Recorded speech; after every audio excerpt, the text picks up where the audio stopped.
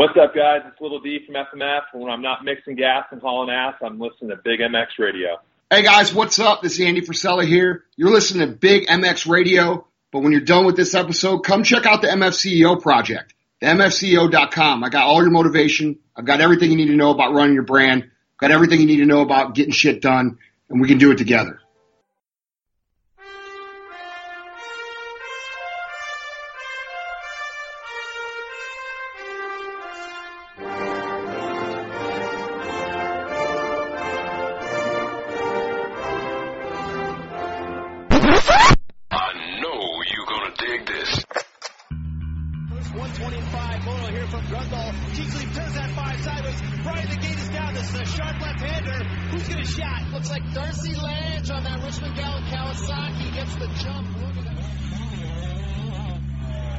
That's where it all started.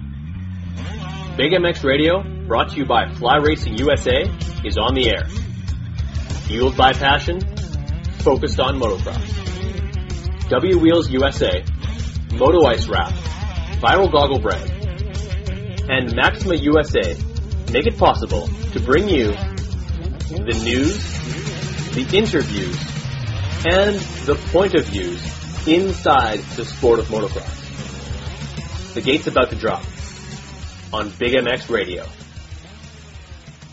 Welcome to the Big MX Radio podcast show brought to you by FMF. I am your host, Brad Gebhardt, and with me on the line, a guy that knows a lot about FMF exhaust systems. He's ran them for a number of years, as well as ran them on orange motorcycles for a long, long time. And we're here today to kind of chronologize his life on orange bikes. Michael Sleater announcing earlier this week that you'll no longer be working with the Orange Machines, the KTM USA. Mike, how's it going? Oh man, it's been really, honestly a stressful couple weeks, but onwards and upwards, and just getting things ready for the next chapter. Absolutely, and of course I'll try and get that out of you, what the next chapter looks like at probably the end of this podcast, and you'll give me a snarky remark back, and most likely a way for people to follow you on social media, so you can make that announcement on your own terms. But a lot of people were very surprised to see this post that you'd put out just a couple of days ago. I think it might have just even been yesterday or the day before. An end of an era in the fact that like you roll the clocks back 14 years ago, and there's plenty of jokes out there in the pits talking about the quality of the Orange Machines, and now you spin the clocks back forward 14 years. And as far as the factory team to be on, the aspiring brand to go buy your motorcycle, or like the KTMs have completely changed the script and flipped the script on all the other OEMs out there. And I can't help but think that you had a little bit of a hand in that. I appreciate that.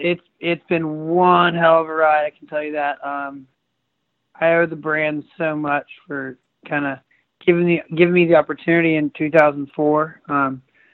Just kind of trying me out on some 252 stroke settings with the original engineer in North America, Ryan Ragland, who's still to this day a close friend of mine. And then we kind of transitioned myself into the 250F development for the 2005 debut of their new 250F. And I was able to do a couple nationals on that bike, and I was brought in like family with like Leighton Rice and Dudley Craymond and guys that, you know, I mean, the whole race team was, I mean, Jay Burgess, Kurt Nickel was running it, Casey Lytle, who was my boss in R&D, was a test rider for the race team. It was really just a small little family of guys that were taking a risk with a brand that was, like you said, not really the brand that you think you people would choose to want to ride. But as a struggling privateer and you know, trying to do things on my own, I felt a part of something. You know, it's kind of like the first step to some of my best years of racing, being a part of that group. Whether the equipment was lackluster or not, I can honestly, in my heart of hearts, say that I ran out of talent. In my pro career, I was never held back by lack of equipment and resources. Even as, like, you know, a fill-in rider and a test guy. I got amazing equipment when I was racing professionally, and I was just racing was secondary to testing. So I definitely have no regrets on that chapter as far as, my role, and my process, just to see what the brand has done, globally and especially in North America is pretty overwhelming, really, to see there was like 15 employees off the first building or the second building in Diaz and in Temecula, and now there's like 225 employees in Temecula, I believe. I don't quote me on that number, but something upwards of that. So the company in North America is growing exponentially along with the product. So it's definitely been cool to see the brand grow in this way. Absolutely. And for those who weren't completely in the know, back in 2004, the winter of, we're talking about a time when Grant Langston was stepping off of the 125s, racing the 252 stroke, and to be honest, didn't have too many great things to say about that particular machine. And then moving into 2005, where a guy like Nathan Ramsey, who was a part of bringing the YZ 250 YZF 250 to market and making it race ready, the 250F from Honda, as well as eventually the KTM 250F. How closely did you work with him in making that thing about as good as it can be? Because although like maybe not the results that it was showing, it did turn out to be quite the motorcycle. Yeah, actually, in those times, 05, Casey Lytle got hurt, broke his wrist. Like, he's just amazing on a supercross track, but he spun on a lip, broke his wrist, had to have surgery. So I started doing a lot of supercross testing as a production rider because I was still racing, and we were figuring out the chassis because we started getting North America settings. So that being said, I was working like really close with the Red Bull KTM team then. Nathan, Josh Hansen, Jay Marmont, man, there was a badass team then, and Nathan, his program was impeccable. People don't really realize how tight he was. He had like Jeff Spencer, who worked with Lance Armstrong, as his trainer. He was so dialed into his program that he's a true professional on and off the track. And Nathan came up, I mean, so dang short, like a couple points short of winning a title for KTM in 06. I think when he stalled the bike in Phoenix, I think that was kind of one of the things that really hurt him. But all in all, he came really close to clinching that title. That he did, and obviously working closely with the team, Casey Lytle, and eventually a lot further down the road, Ryan Morris comes into the fold as well. Like, how does KTM approach you to begin with? Obviously, you're a guy who could shake down a motorcycle for a long period of time, but as far as what you eventually became, as far as a test rider, having magazines like Motocross Action actually test your bike, or We Rode your bike, those are usually reserved for the Travis Pastranas of the world, the Jeremy McGraths of the world, and your testing skills threw you in that mix. Yeah, you know what? It was, I think people, to be honest, it was KTM, they were using me to let everyone know, like, Mike's a normal guy. He's relatable. He's available. He's not like a talent like Nathan Ramsey or Josh Hansen. That, he's a guy that's kind of in the trenches and making things happen on his own terms. So if the guy like this can perform on the bike, then, so can you as a public. So they're using me to basically show the public that it's possible to go racing at a high level, For sure, you're the poster boy for the everyman, going out there twisting the throttle, and from what I remember, some pretty good-looking setups back in the day. I know you were always super close with the One Industries guys. The bikes always looked on point, and that all-black One Industries gear that you rode with, I believe it's in 2006. That stuff was good. Yeah. So honestly, in 06, that was my like breakout year really, and I was number 81. Yeah. I was shipped Fox, and that was, man, I remember rolling down in the tunnel. It was the first year Tagger Designs was in business. He Right. did me 2 Fox lids. I had shift gear, Fox boots. Rob Salcedo took care of me. And I remember rolling down, dude. I wore a Cherubies gear before that year. Well, I think, yeah, it was a Cherubies gear. Yeah. And So did Ramsey. full Not good. transformation. Yeah, full transformation, dude, to like from kind of like trying to make a buck, looking like a squid, to like getting, and One Industries did my graphics up, and two brothers was helping me at the time. They were transporting my bike, and I was like, come down in the tunnel. I'm like, man, I look so damn good. If I don't perform, I'm going to look like a kook. And I remember whole starting the heat race. I had a factory engine, 48 mil, like factory forks, not done in-house, but a factory done by our engineer in the production team.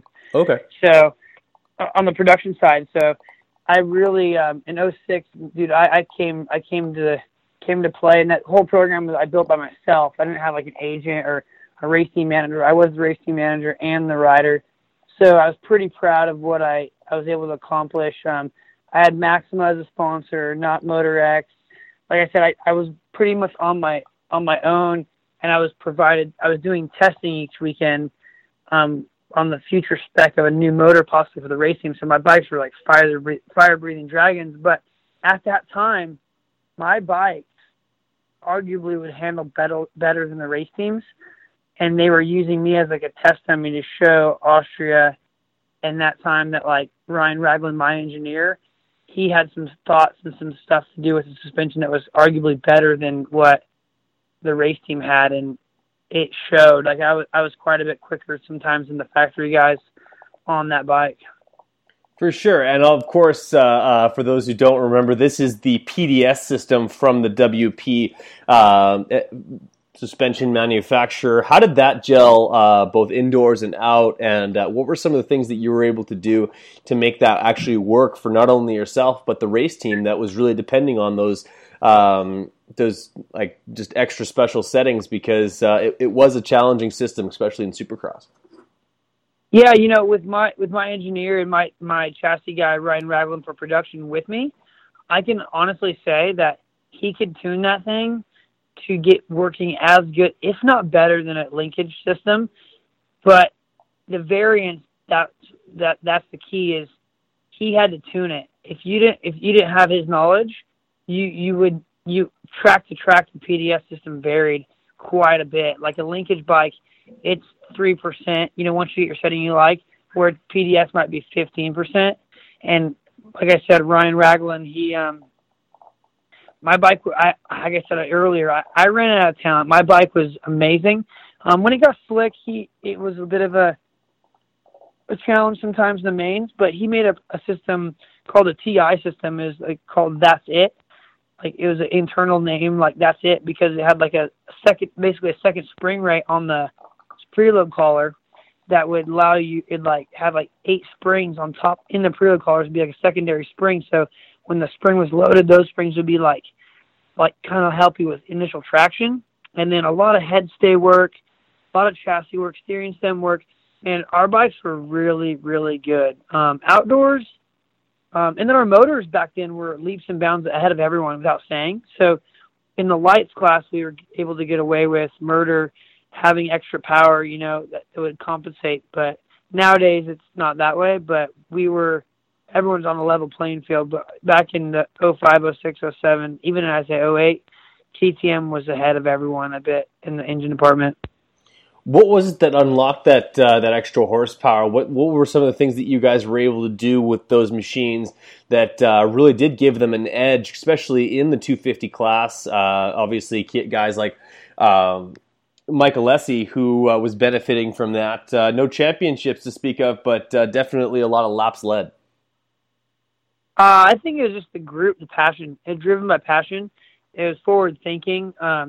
They've always been known for horsepower. The PDS system allowed a unique airflow, like a straight induction into the intake.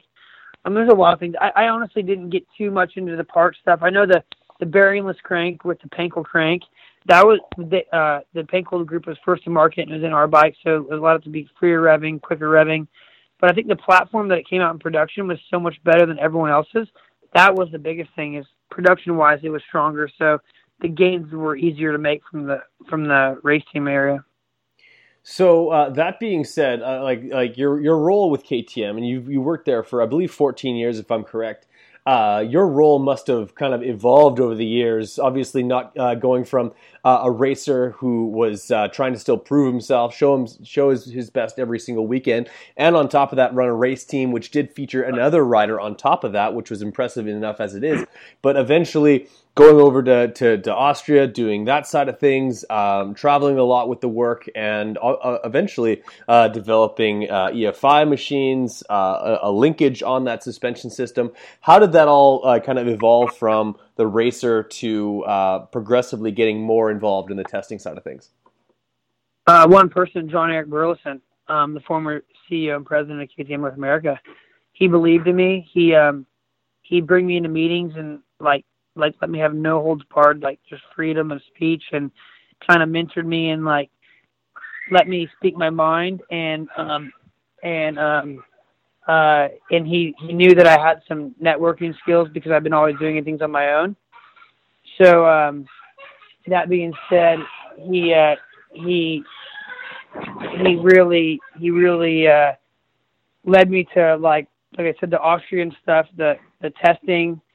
That was like from 05 to 10, I was traveling to Austria like 5 times, 6 times a year.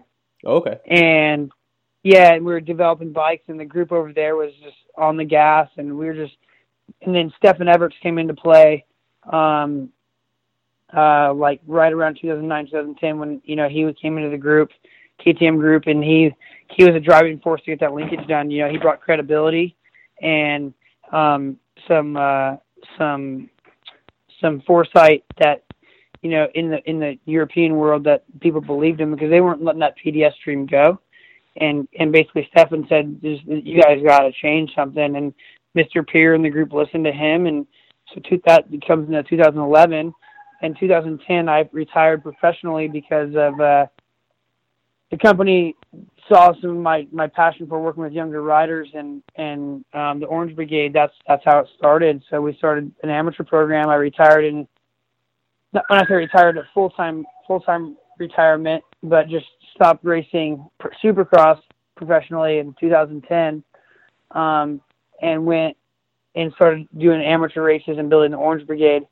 Then you go to 11, we launched a new model, with the 350, and Roger comes in, and Alessi and Shorty, and it just kind of snowballs. Roger brings the same credibility that Stefan brought. He has a certain way of doing business, and I'm in R&D, and 5 years later that the Orange Brigade grows too much, and I'm just back solely doing R&D, not doing R&D and managing the amateur racing. So there was just a lot of stuff going on that the company was growing rapidly. People were being hired, and I was honestly a little sad to leave the Orange Brigade program. I got up to a point that I was, the team was, winning races, winning Loretta's titles. I was mentoring Mitchell Falk, Derek Drake, Jordan Bailey. We had these kids coming through, coming to fruition, Rees. and Josh was after me. Okay. Josh was after me. Yeah, it was more of Mitchell's, and Dakota Alex was my first kid that came through my program. And that being said, I'm so proud of Dakota where he's at. That family, that kid is just amazing. But so yeah, once I went back full time into 2000, so 4 years, 2015, 14. I'm back in R&D and kind of focusing on myself, and I got heavily into vet racing again and kind of made a resurgence to passion for testing and riding to keep testing fun. But on that whole time, honestly, I was riding 3 to 4 days a week this whole time. And sorry, my knucklehead kids. Not a problem, man. It's a lifestyle piece. You can tell that you're an involved father. That's all that is.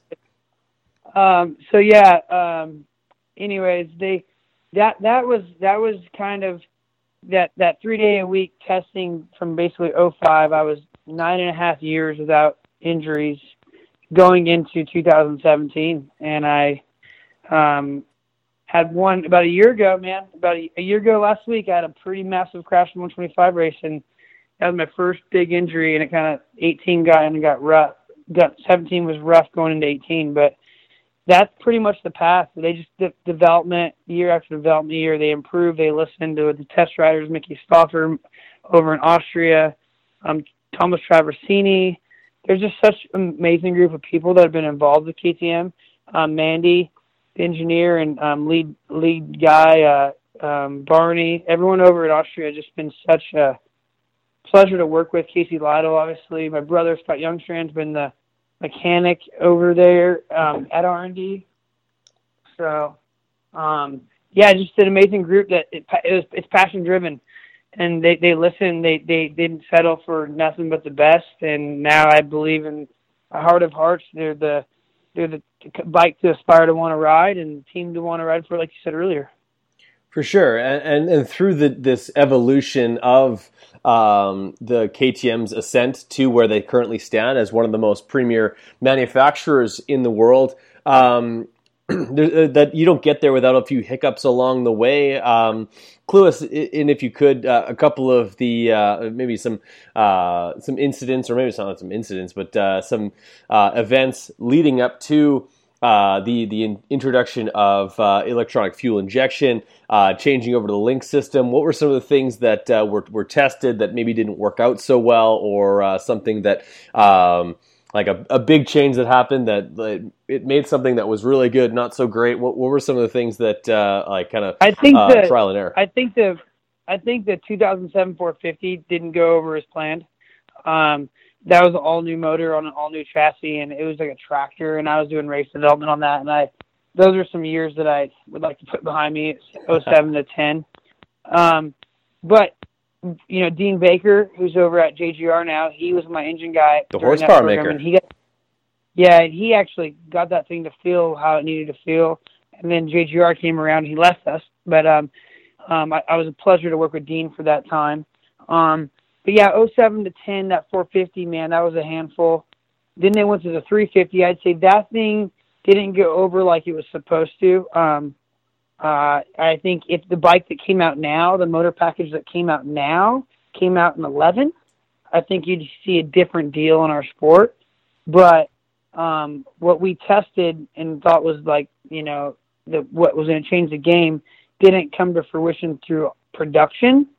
So, who's to say if that thing came out with the horsepower it has today, if it could have changed the game. I'd say they didn't have any big hiccups, so they didn't have any ultimate fails. So in 2015, the Orange Brigade grew to a capacity that I could have managed that and test 3 days a week, 4 days a week. So I kind of went back to just fully focusing on R&D, and I got like a new fresh, blood for racing, and started just going after all the vet races I could, two-stroke races, and I kept racing still. I won a two-stroke title at Loretta's, and that was the whole point with the amateur racing was the kids it was believable to them. The team manager was riding, I was credible, and man, that time I won't ever forget. I managed Leading Tierra to his world championship at Czechoslovakia, which is amazing, and the team winning that title over there, the U.S. team winning it was Sean Cantrell, Mitchell Falk, Max Miller.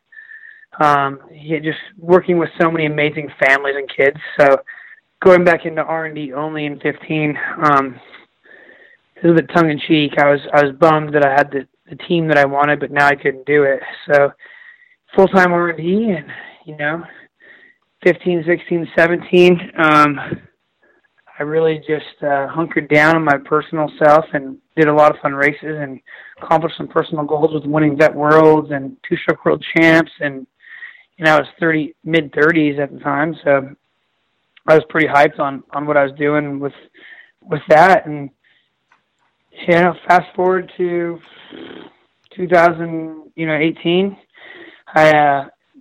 Like I said earlier, 2017, I hurt myself at Hangtown, just banged up.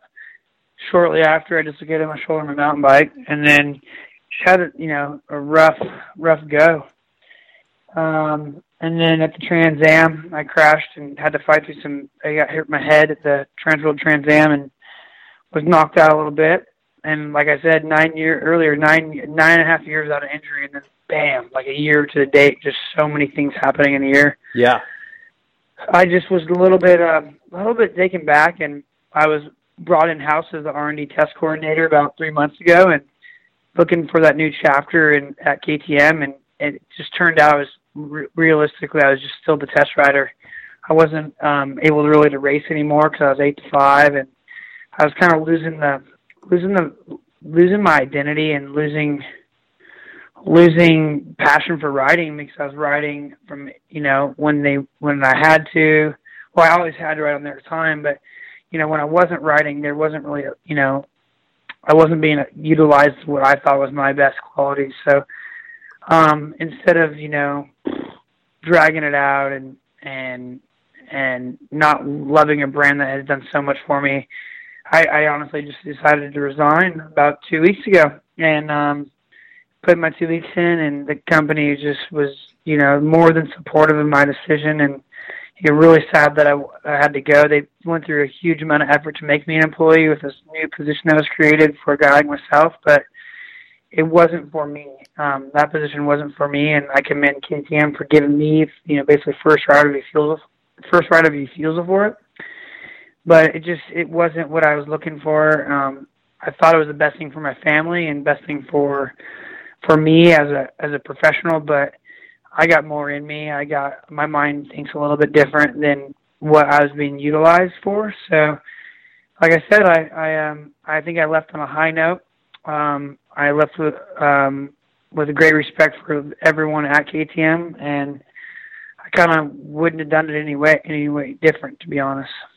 For sure, and I was surprised to see that that you'd be parting ways with the company, but like you said, a ton of great times had there. I think both you're going to miss working at KTM, and they're going to miss you around the shop, especially an experienced someone that was able to shake down motorcycles, especially orange ones, like no other. So that being said, what does the next chapter quite look like for you? Maybe not the position, so to speak, but do you think that we're going to see more of Michael Sleater lining up at whether it be a vet race or a pounded out Thursday at Glen Helen? Probably not, to be honest. Okay. The biggest driving reason for me stepping away from KTM, like I said, was really myself and family. And family is everything to me. I have 2 young boys, 7 and 5, an amazing wife, Sarah. And not many people know that my in-laws are the Reardons, with Dan Reardon, Andrew, and Lukey, all accomplished racers themselves from Australia. So we are going to, I really haven't announced this publicly yet, but we're moving to Australia. We're going to move sometime in 2019, and that's really why looking at my program at KTM and looking what I want to do. We are, house is sold. We're moving into an apartment in Marietta so the boys can finish school, first half of school next year. And somewhere in 2019, our little family will be traveling abroad to Australia to start a new chapter. But until then, I will be doing a lot of really cool stuff on dirt bikes, which I'm super hyped on. I'm back with Transworld Motocross testing dirt bikes, which I could not be more happy about. Dom Maid has been a huge influencer and supporter and mentor and family friend, all the above. And as soon as he heard the news, he dropped off a Rockstar Edition Husky for me to ride. So I will be riding Rockstar Edition Husky at Mammoth Motocross. I will be doing Vet Worlds on I don't know what I'm riding, but I'm officially part of the Transworld crew again. Basically, it's kind of come to full circle. And yeah, we're just doing it, and then the next thing is I enjoy working with the kids. I'm training kids again. I got a group of like 7 kids that I'm coaching, and right on. It's happened really fast, and back with 100% an Answer. So basically started an ambassadorship again, like I was doing with Answer and 100%. As an employee with KTM, I had to give that up, and for obvious reasons. But now that I'm no longer with that amazing brand, I'd be able to come back to 100% and Answer and these companies that have supported me as a contractor my whole career pretty much, and now I'm an ambassador for 100% Answer, Transworld, Hinson, Dunlop, FMF especially. Just really going to a grassroots program, helping riders, helping the sport, and basically just having fun, doing what I love, and that's the most important. Awesome, man. Well, it sounds like you're back on the program, and I use a little bit tongue-in-cheek with Don about the program being... the program with Dahmer. Me and Dahmer will be eating some Philly cheesesteaks and some donuts together probably.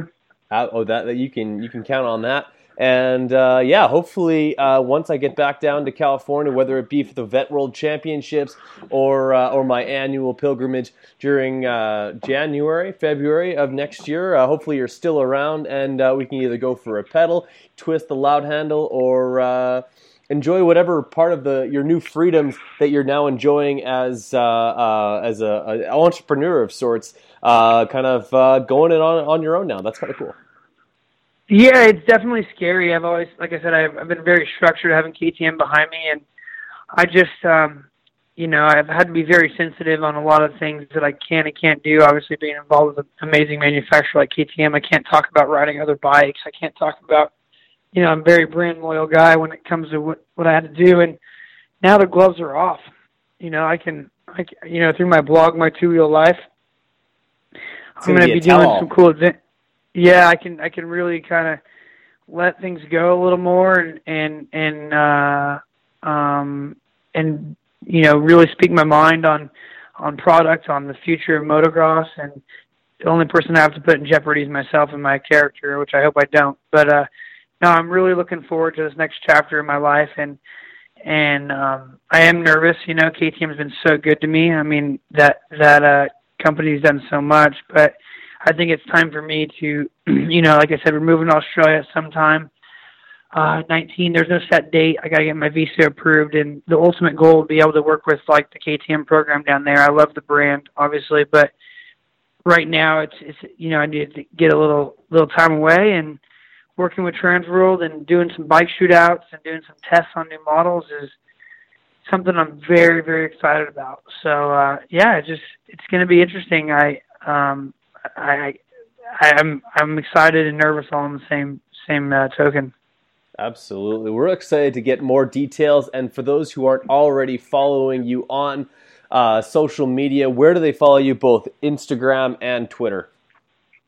At Sleetdog, SLEET, and my like product reviews and adventures of two wheels, my little personal blog at mytwowheellife.com. There we go. Yeah, follow along. Yeah. For sure. Follow this guy along. He's experienced. He's got knowledge. And obviously now, if there's some young riders down in Southern California that are looking for some much-needed tutelage, they can now find you on social media, dial you up, and get that top-flight instruction that you do provide. Yeah, absolutely. We're getting, Mammoth's coming up. I'm working with Gahia Creek MX and getting some Mammoth prep going with some riders, and obviously all the other local tracks, Paul, Paris, Glen Helen. I'll be racing the two-stroke invitational at Glen Helen this weekend, so I'm really excited on my KTM Bonanza 300, and I'm stoked. A lot of good things going, and moving and shaking, and just trying to stay busy. Awesome, man. Let's. We're looking forward to some rad photos of you ripping that two-stroke this weekend.